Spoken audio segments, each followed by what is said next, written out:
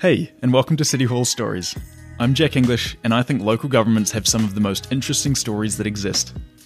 Almost everything we do on a regular basis is affected by local government decisions, and this provides a massive opportunity for real change if we better understand how it works and how to affect it. I hope the incredible humans you hear from in this podcast inspire you to look closer at your own local government and become a part of the solution. Dave Amos runs City Beautiful, the most popular YouTube channel in the world that focuses specifically on urban planning and design. Amassing over 40 million views, his videos draw from his PhD to introduce regular folks to concepts of livable and healthy communities. Today we discuss things that local government leaders can do right now to address the climate emergency, why more freeway lanes are not the answer, and why the US can't look to Europe for all of its urban planning answers. Please enjoy my conversation with Dave Amos. Dave, this is a conversation I've been really looking forward to having. I think you're a huge success in presenting what at first glance might seem like a pretty academic subject, urban planning. Illustrates that a lot of people think we should and probably can do better when it comes to designing our living spaces. To begin, can you talk us through how you began to have an interest in this field and why you ultimately decided to turn to a public forum like YouTube to share your thoughts? Yeah, so when I was a kid, there was no such thing as YouTube. So I was not able to watch YouTube videos to sort of get interested in city planning. When I was in high school, a teacher had given me a book called Natural Capitalism. And in it, there was a chapter about Curitiba, Brazil, and Jamie Lerner and all of the innovative work he was doing around city planning in that city. For an impressionable 17-year-old, that sounded amazing that people could, rethink how cities were designed. It could lead to improving the lives of everyone living in that city. And that seemed like a really powerful concept. And I like the idea of sort of that kind of public service. I went and got my undergraduate degree in urban studies at Cornell. Eventually went and got a master's degree in architecture and planning at Oregon, and then became a consultant land use planner in California. So I would work with cities on doing their comprehensive plans, what we call general plans in California. And it was a great experience. And one of the tasks I had as a planner was I had to address boards and commissions and give them a little bit of educational background on planning, because believe it or not, many elected officials or board appointed officials don't actually know the first thing about city planning. So we would often have to brief them on concepts like complete streets or healthy communities or some issues around zoning. And I always wished that there were just YouTube videos I could point them to and say, just go watch this video. So I don't have to spend a couple hours of my day putting together the slideshow and then present it to you. But none existed, at least not in any sort of methodical way back in, this was like 2013 or so. Anyway, that was always in the back of my mind. Like, there's just not a lot of city planning content on YouTube. And after I went back to get my PhD in city planning, I was teaching an intro class, Intro to City Planning. And I thought, wow, a lot of this content would be super interesting to the general public, not just my students. And it would actually sort of fill that gap that I had seen when I was a planner. So I thought, okay, well, I'll try to make a video, see how it goes. It took me 4 months to make one video. It took me a really long time because I'm not a filmmaker at all. I'm a city planner. But I made a goal to keep going and try to publish one video a month. And I've been doing that for now almost 5 years.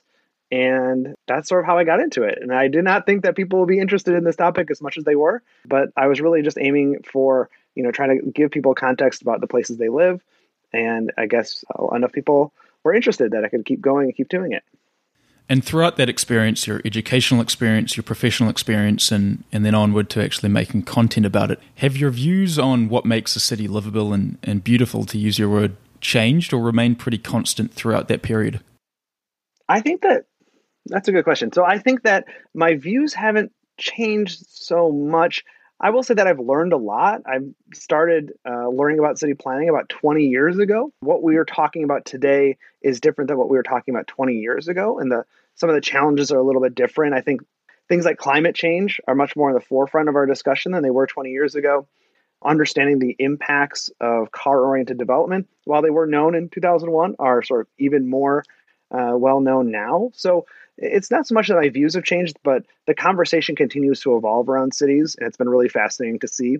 I think what's great is that it seems like right now we're at a really interesting inflection point. I think more and more people, it's starting to snowball, are beginning to realize that actually we can design better cities that are more equitable, just, sustainable, verdant, all those great things. In that city planning, it's a series of choices and not just some sort of inevitable process that people don't have a say in. So I'm just really excited to be at this moment, but I'm also happy to have sort of like this 20-year time span now to see how things have changed and move towards this direction.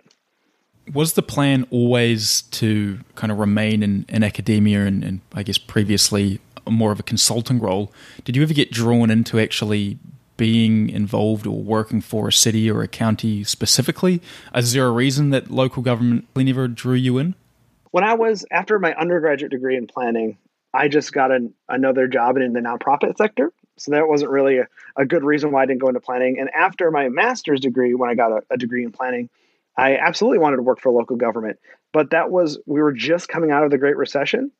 So the opportunities for jobs, there weren't many of them. I was open to working for a city government or a consulting agency. And I think it's important to understand that working for a consulting agency means that you are working for local government, just sort of one step removed. I worked with public sector clients. I worked with city governments all the time. I got to work with multiple city governments, which is really fascinating to see the differences between them. I thought that the consulting world actually sort of gave me a more broad education than maybe just working for one city. For me, there wasn't a distinct choice between going public or going into the consulting world. And honestly, they both really address the same issues. It's just a little bit of a difference about who you're working for and sort of what problems you're tackling. So I don't consider consulting to be sort of an academic pursuit. It was very much in the profession. I'm an AICP certified professional. I consider myself to have practical practitioner experience. And as for going back to get my PhD, I just had a really great time as a master's student doing research. I found that research really suited me, and I really enjoy teaching. And those are two things, you don't get the opportunity to do as much when you're a planner. So I went back with the goal of becoming a professor, and that's where I am now. Now that we've filled in your background, let's get into, let's say, the nitty-gritty. The core issues, some of them at least today, with living in urban spaces, congestion, high living costs, long commutes, homelessness, bad infrastructure, all of the above, demonstrate that the situation we have now, that the status quo of urban planning is a little bit dysfunctional. Would you be able to, and I'm not trying to put words in your mouth, but would you be able to lay out some of those factors that have put us in the position where we are today? Yeah, that's a good question. I think I just want to say, first of all, it's hard to generalize the problems facing cities, even in one country like the United States. In upstate New York, a lot of the problem is industrial disinvestment, right? Like once prospering communities are now trying to figure out how to fill in that gap and find those jobs. While in a place like California, where I am now, a lot of the problems are around growth happening too fast and planners feeling like they have to play catch up and figure out ways to mitigate the effects of things like sprawl. So there's a lot of different problems and different contexts, but I will say that the field of city planning historically has been a very human and political endeavor. And a lot of the choices that we were making in the past, they were making based on their best information and with the priorities presented to them by their local governments and communities. We now know better about some of those decisions. So things like suburbanization and sort of the rapid adoption of the automobile. It made a lot of sense to planners in the post-war years. Cars offered unprecedented freedom of mobility. People liked living in single-family houses. And at that time, it seemed like the land would go on forever and we'd have unlimited resources, essentially. And today we know that there are negative impacts associated with that growth and development pattern that either they didn't know about or just didn't seem to care about. That's always the trick about planning is you're doing a lot of work trying to project into the future while still trying to meet the needs of today. A lot of the work that planners do today is sort of mitigating some of those bad decisions made by planners of the past, while also trying not to make those same mistakes for future generations. To get to it, suburbanization, the rise of the automobile as a primary mobility source and sort of redesigning our cities to cater to that, I think is a major impact on what we're dealing with now. I think we're also seeing, kind of the rise of NIMBYism, not in my backyard, where people buy a house and they want their neighborhood to stay exactly the way it was when they bought the house. And any change is perceived as detrimental. Part of that is because people, when they buy a house, that is a major investment. People view it as a financial investment. And indeed, home ownership is the primary form of wealth accumulation in the United States. So it's a big deal, right? You want your home value to stay stable or grow. Kind of naturally makes people lowercase c conservative around growth and change in their communities.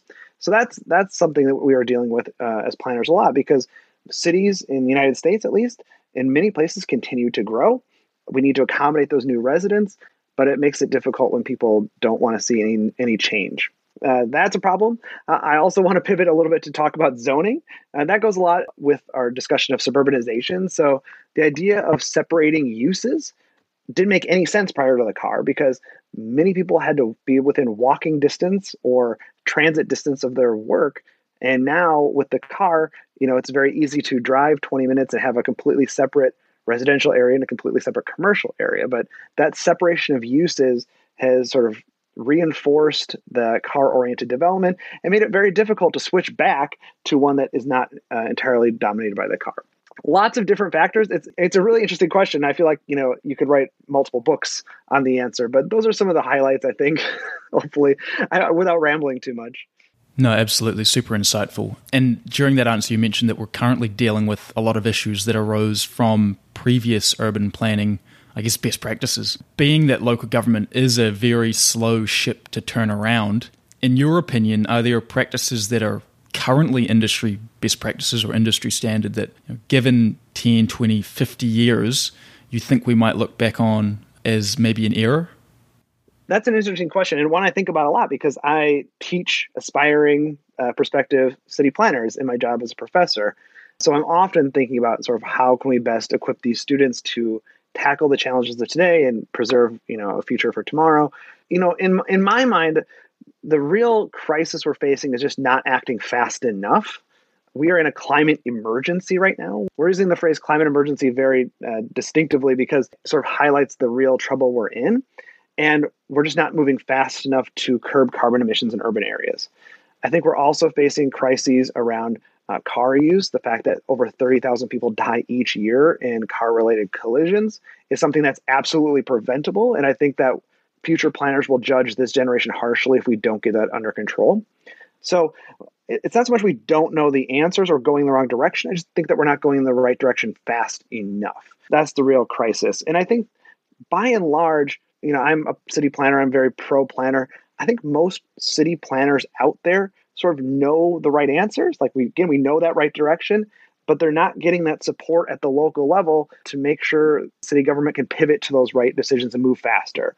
So that means that, community members need to kind of make sure they're electing city councils and board of commissioners that kind of support these policies to get us where we need to go faster. So let's stick on that idea of not acting fast enough. And it's something that is a pretty common sentiment from outsiders toward really all aspects of local government, not only planning. Why are we so slow? Is it valid risk assessment that needs to take place? Is it a lack of courage? Is it really simply NIMBYism? And I guess, is there validity to that really cautious approach? I think there's a certain reason for being deliberate. Right? We don't want to be rash. We want to make sure that we've consulted as many people as possible before making critical decisions around a city's, direction and vision for itself. Absolutely. Like we need to make sure community outreach is robust and what the decisions we're making reflect the will of the community. Now, that doesn't always happen. And I often view urban policy as a giant boulder, and everybody's pushing on all different directions, right? Like they're trying to push the boulder into the direction they want it to go. And, sometimes people, maybe in the real estate community are pushing it harder and it goes in one direction while, environmentalists push it harder in another direction. And sometimes the result is the boulder actually doesn't get very far from where it started. So that's why we don't often sort of see the change happening rapidly. There's just so many different stakeholders trying to get their own agendas enacted, right? So that's the challenge. So I think one of the ways that we can sort of push that boulder in the right direction and maybe make it not so much a boulder and have it go faster is through education and having people understand, again, what the history of the decisions we've made as planners before and what that's led to, and what we think the outcomes will be if we start moving in the right direction faster. I think in places like California, who are sort of experiencing the effects of climate change right now through things like wildfires and floods and all sorts of things, it's an easier case to make these days, right? Like we're sort of experiencing the negative effects. Like we have smoke season here because it gets so smoky in August and September now. the idea that we need to reduce our carbon emissions becomes more apparent because we're sort of dealing with the outcomes. It requires more education if you're in a place that sort of is not seeing those outcomes just yet. So I think in the long term, we're just going to start feeling the negative consequences of our decisions, and it will want to make us move faster in the right direction. Hopefully we can move fast enough. You've laid out pretty well so far the issues with our current situation: excess carbon use, unhealthy modes of transportation, high costs of living. Let's now move over to more of the aspirational ideal. Is there a country in the world that, for example, the US can look to for best practices?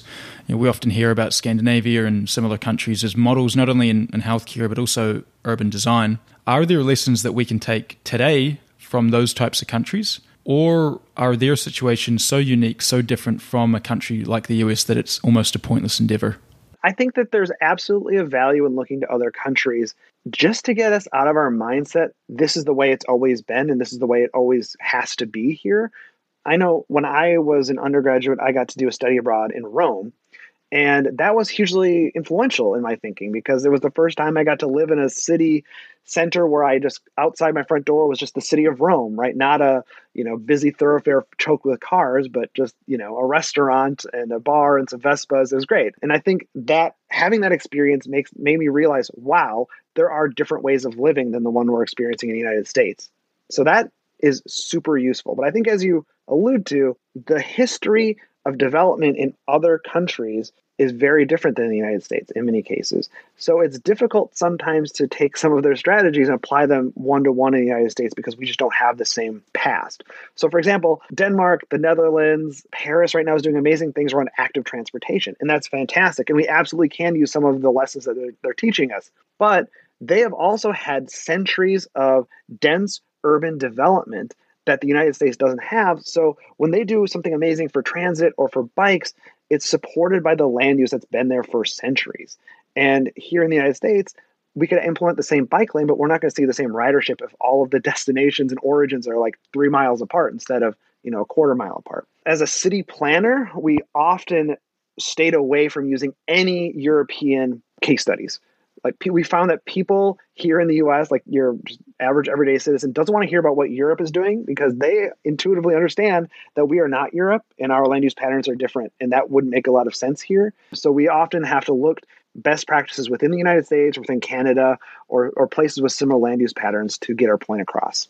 And one of your most popular videos is exactly that. It's a bit of an investigation as to Vancouver specifically and why it is such a unique and beautiful place to live. Do you mind sharing why you decided to make a video on specifically Vancouver and if there are any best practices or lessons that urban planners across North America can take from that specific city? That's a great question. That's funny. I've made just about 100 videos. So now any video 2 years in the past, I have to really think about what was in that video. I get it. All right. No. So I visited Vancouver for a few reasons. First of all, my advisor in my PhD program spent a lot of time in Vancouver and spoke very highly of it. And I had heard about Vancouver being just an amazing place for a long time. I did my graduate studies at the University of Oregon, so kind of in that same region of the world. And I just always wanted to visit there. And I heard so many great things about bikeability and its different land use patterns and things. So I had the opportunity to go a couple of years ago and spend a few days there and explore it for myself. And it truly was amazing and a very different take on North American city living. One of the key differences between Vancouver and other cities was just the incredible residential density in its urban core. So there were so many people and so many families, quite honestly, living close in the False Creek area and near downtown. And they'd really designed the city to accommodate that, for people of all generations in a way that you don't see in U.S. cities.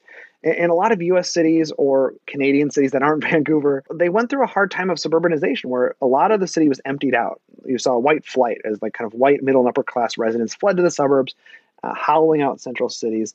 And, in the last couple of decades, we've seen a resurgence of downtowns. We've seen more people move in. And you saw, the initial sort of reemergence of downtown coming from empty nesters, young professionals, kind of the early gentrifiers of cities, but not so much families. It takes a long time for cities to become sort of more family oriented. But Vancouver seemed to understand that from the get go, that they needed to attract everyone, including families. And you just see amazing car free districts, really well connected path systems, amazing parks, urban schools, all the infrastructure needed to raise a family in a city. And I think that was just really special and something that I'd never seen a city in this part of the world do as well as they have done.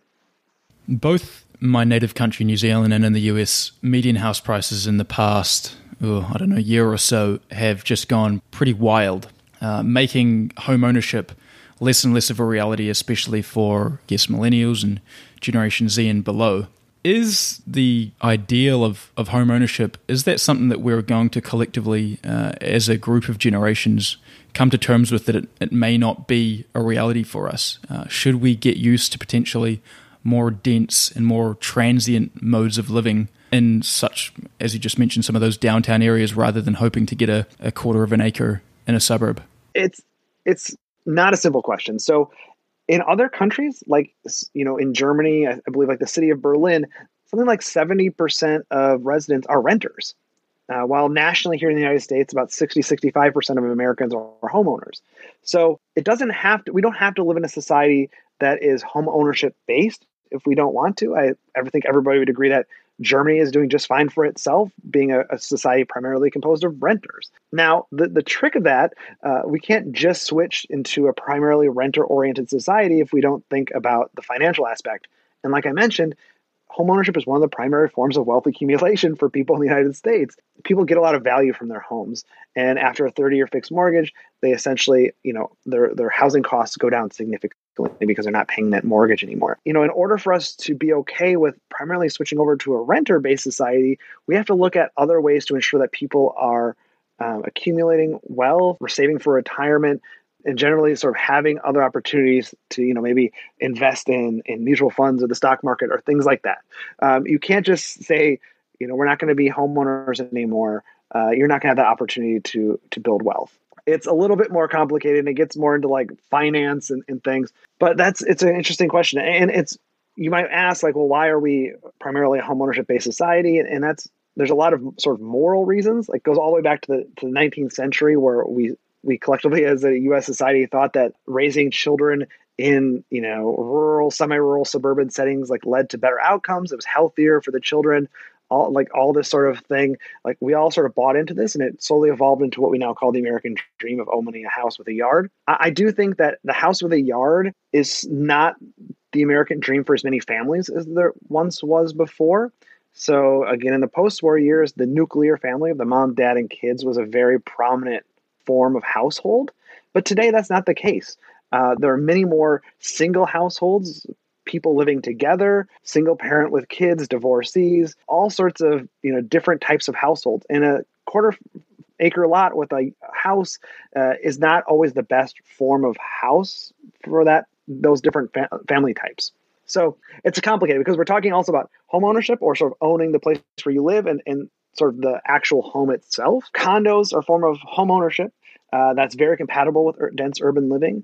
Maybe we see a rise in that as more people want to live in central cities, and see that a quarter-acre lot is actually a whole lot of work to take care of and pretty wasteful environmentally. I also think that people will start seeing single-family houses as one part of their lives, but maybe not their whole lives. For example, my personal story is I lived in downtown Sacramento with 3 kids up until last year when I had to move for a job. And we lived downtown. We didn't have a yard. We had 3 kids, and it was fine. It was great. It was so much fun to live in downtown Sacramento.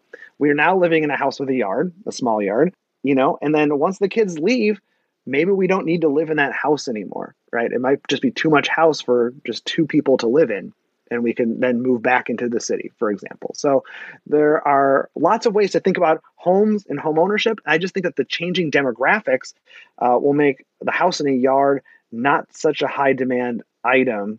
But I also do share your worry that making home ownership inaccessible to people, or owning the place where you live, will result in some possible financial issues down the line if we don't figure out ways to mitigate that and make sure people are finding ways to accumulate wealth in other ways. In my Sorry, work you're with asking great questions here, and I'm just all over the map. No. I appreciate it. So, in my work with local governments and speaking with local governments really across the country, it's interesting to hear that some of those more regional centres, and even I wouldn't call them regional centres, just regional areas that were traditionally overlooked because of the lack of economic opportunities, are starting to grow again. Upstate New York, we were chatting earlier, Dave, has growing for the first time since 1950, and obviously Texas and Colorado and northern Washington and all of these places are really exploding with the growth of remote work. Do you have any thoughts on these macro trends and what that might lead to in the urban planning space in the next 10, 20, 30, 50 years?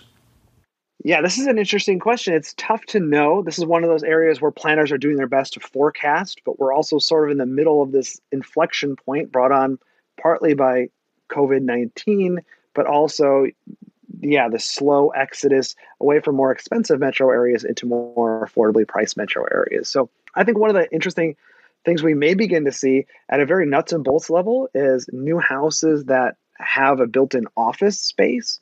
I think we've seen much higher demand for places in homes or renovating homes to include a workspace, because I think we're going to see more people working from home even after this pandemic is over, especially if they're working remotely.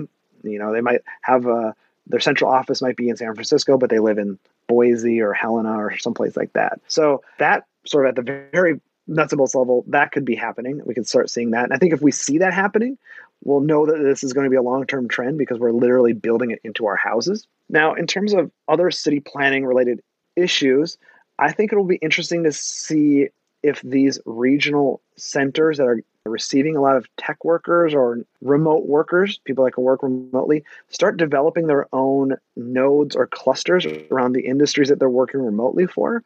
I think that will be a sign that these cities are really taking advantage of this opportunity.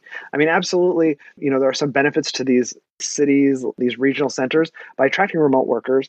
But in other ways, they're seeing a lot of downsides. Talk to people in Montana, their housing prices are going through the roof as people are working remotely from places like Seattle and San Francisco. So that's a downside. So all the locals there don't view these tech workers or these remote workers as an asset because they're just driving up the cost of housing. And Montana is a beautiful place to live regardless of who's living there. So it's not like these remote workers are adding a ton of benefit unless you're maybe like a local coffee shop or something. So there's a downside there. But if they can start creating entrepreneurship around those tech workers, and maybe more of those tech workers are sort of based in those cities and sort of have self-sustaining industries or economies around those, I think you could start seeing more actual benefits there. But I am a little bit wary about those cities just sort of receiving tech workers, but they sort of all still report to a major city somewhere else. I'm going to ask you a bit of a lightning round question. So let's take away all of your kind of professional and familial economic commitments that you have. Looking at, let's just keep it confined to the US, looking at it through your specific paradigm of values and principles that makes a city livable, where is the ideal in the US? And where is a place that you really are thankful that you don't live? So, setting aside all my professional, where I need to be or I want to be, I think just my favorite cities are the cities where the general public really seems to be engaged in planning and has a really progressive vision for the future. I've had the opportunity to live in Portland, Oregon for a time, and I feel like that city best represents that ideal. I lived there 2005, 6, 7 era, and that was a really magical time because prices were still relatively low, but people in Portland were really tuned into planning unlike any other place I'd ever been and still have ever been. They knew that a lot of these decisions that were made in the past has led to them being a very unique city. Things like shutting down freeway construction in the 1970s and building light rail, having an urban growth boundary, a regional government. All of these decisions made in the past gave a lot of the citizens there a sense of pride, like we're doing something different. We're pro-bike, pro-walk, even before it was cool. That's how hipster Portland is. They were even doing bikes before it was cool. That was just a really fun atmosphere to be in, where everybody sort of had this shared vision of like, we're doing things differently and better, and it's really infectious. So a place like Portland to me, plus the weather. I actually love the rain. So Portland to me is one of the places I would love, dream to live in again. I think in terms of actual built form and urban design, I always love coming back to Washington, D.C. The density there is perfect. They don't have the tall buildings, but they still have enough density to support a heavy rail metro system. So like a top of the line. I mean, the Washington Metro has issues, but like from a US perspective, it's a pretty good metro system. So they have this great transit, great streetscape, great buildings. It's just an awesome city to visit. It's of course expensive, but if I could live anywhere, that would not be a bad place to land. So Portland and DC are two of my favorite cities in the US, but I must admit I've not been to every single city in the US.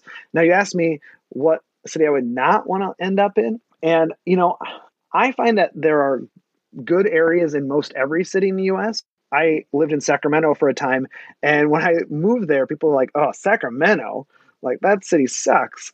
It's people in California see it as like a cow town with a state capital, but I found it to be downtown Sacramento to be incredibly walkable. It's got a nice grid, super leafy. The trees are amazing, and it was just an excellent place to live. So I don't want to count any city out.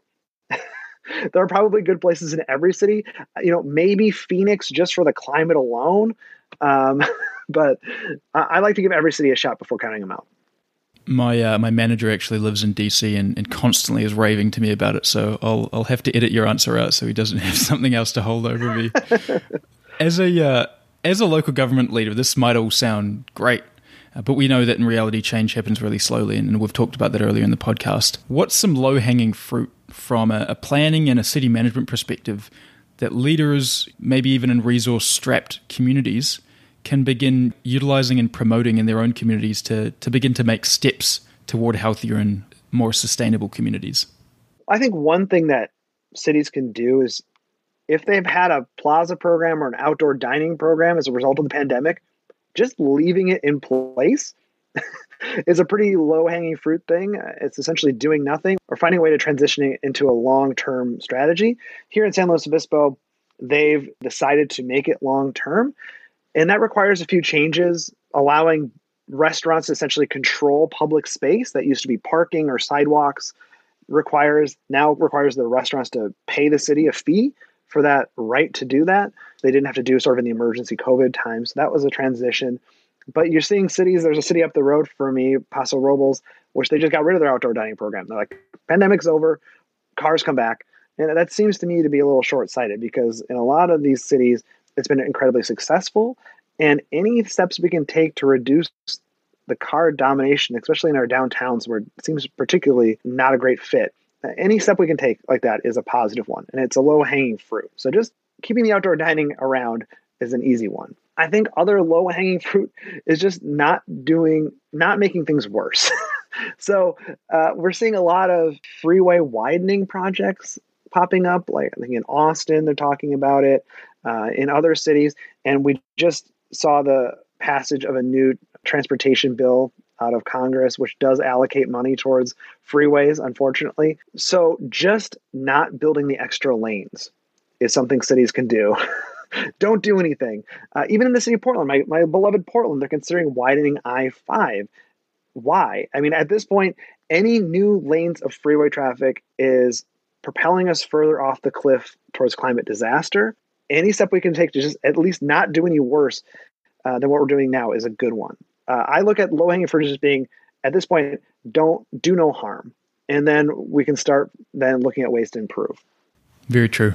So we have a traditional closing question here on City Hall Stories. It's pretty simple, and I'm interested in your answer because you don't actually work in local government. But Dave, what's one accepted truth of local government that you've heard that you think's incorrect? Yeah, so I think that there's a perception in the public that working in local government's like a cushy job where you just sort of don't do any work and get your taxpayer-funded paycheck. And I found that, at least in the city planning profession, amongst all the professionals I've worked with, they work incredibly hard and do so much work and wear so many hats. And they're often asked to put out fires, not literally. They do so much, and they're driven not by money, because the money's often not that great, but by a sense of service and duty. And I applaud local government planners. They do so much. I worked with a city planner on a general plan project, and he had just come back from a meeting on doing a smoking ban in their community. So a city planner is working on a smoking ban one second, and a large scale 30-year plan for the city the next hour. So it's amazing the work that planners do trying to make their communities better, and they're not just sitting on their butts collecting a paycheck. So yeah, go local planners. can confirm from experience. So Dave, I love the energy you bring to an incredibly important topic that barely gets the focus that it should, given how important it is to our quality of life. I thought this was a fascinating conversation.